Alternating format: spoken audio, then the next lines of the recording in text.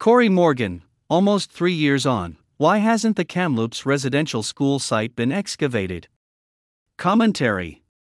It's been almost 3 years since the world was rocked with the news that the unmarked graves of as many as 215 children may have been identified by ground-penetrating radar next to a former Indian residential school in Kamloops, BC.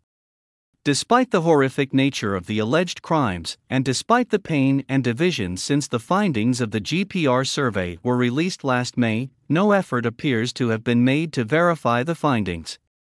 There are two possible scenarios at the Kamloops residential school site.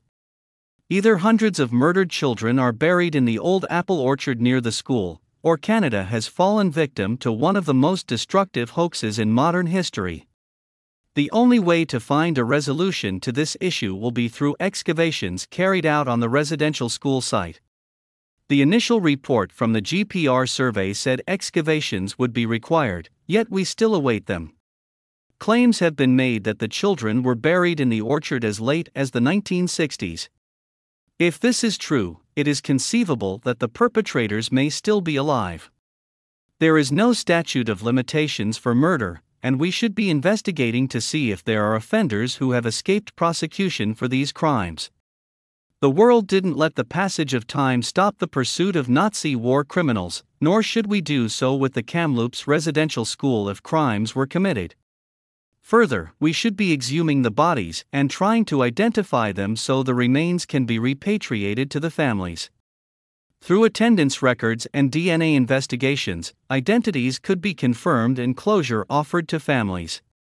Activists appear to be maintaining a double standard with this issue. On one front, many have been demanding the excavation of a Winnipeg garbage dump, as it is rumored that the bodies of Indigenous women have been dumped there. They claim it is essential and sacred that the bodies be found and properly interred. Meanwhile, they remain silent on the need to exhume and properly inter the bodies of children at the Kamloops residential school site. Is the proper burial of Indigenous murder victims sacred or not? Since when do we leave the remains of alleged murder victims to rest where the murderers put them? Did we just shrug and let it go when it was discovered that the remains of dozens of women were to be found on Picton's pig farm? Of course not. The farm was examined with a fine-tooth comb to find and identify victims. Why isn't such an investigation happening at the Kamloops residential school site? The second scenario is that no bodies are buried in the old orchard in Kamloops. GPR can identify ground disturbances but can't distinguish between a grave or something like buried rubble. It's notoriously unreliable, as a matter of fact. At the Pine Creek residential school site in Manitoba and the Kamsel Hospital site in Alberta, GPR surveys identified suspected burials after a survey was conducted based on oral history. Upon excavation, no bodies were found at either site. Both oral history and the GPR proved to be wrong. Leaving the mystery unsolved and uninvestigated is not harmless. A pattern of attacks upon churches began immediately after the Kamloops residential school GPR revelation. The attacks continue to this day as over 100 churches have been vandalized and often burnt to the ground. Historical and important cultural buildings are being lost, and the lives of firefighters are being put at risk. The angry and dangerous people carrying out the attacks on churches were inspired by the perceived crimes committed at the Kamloops residential school. The attacks on churches likely won't stop until there is some kind of resolution.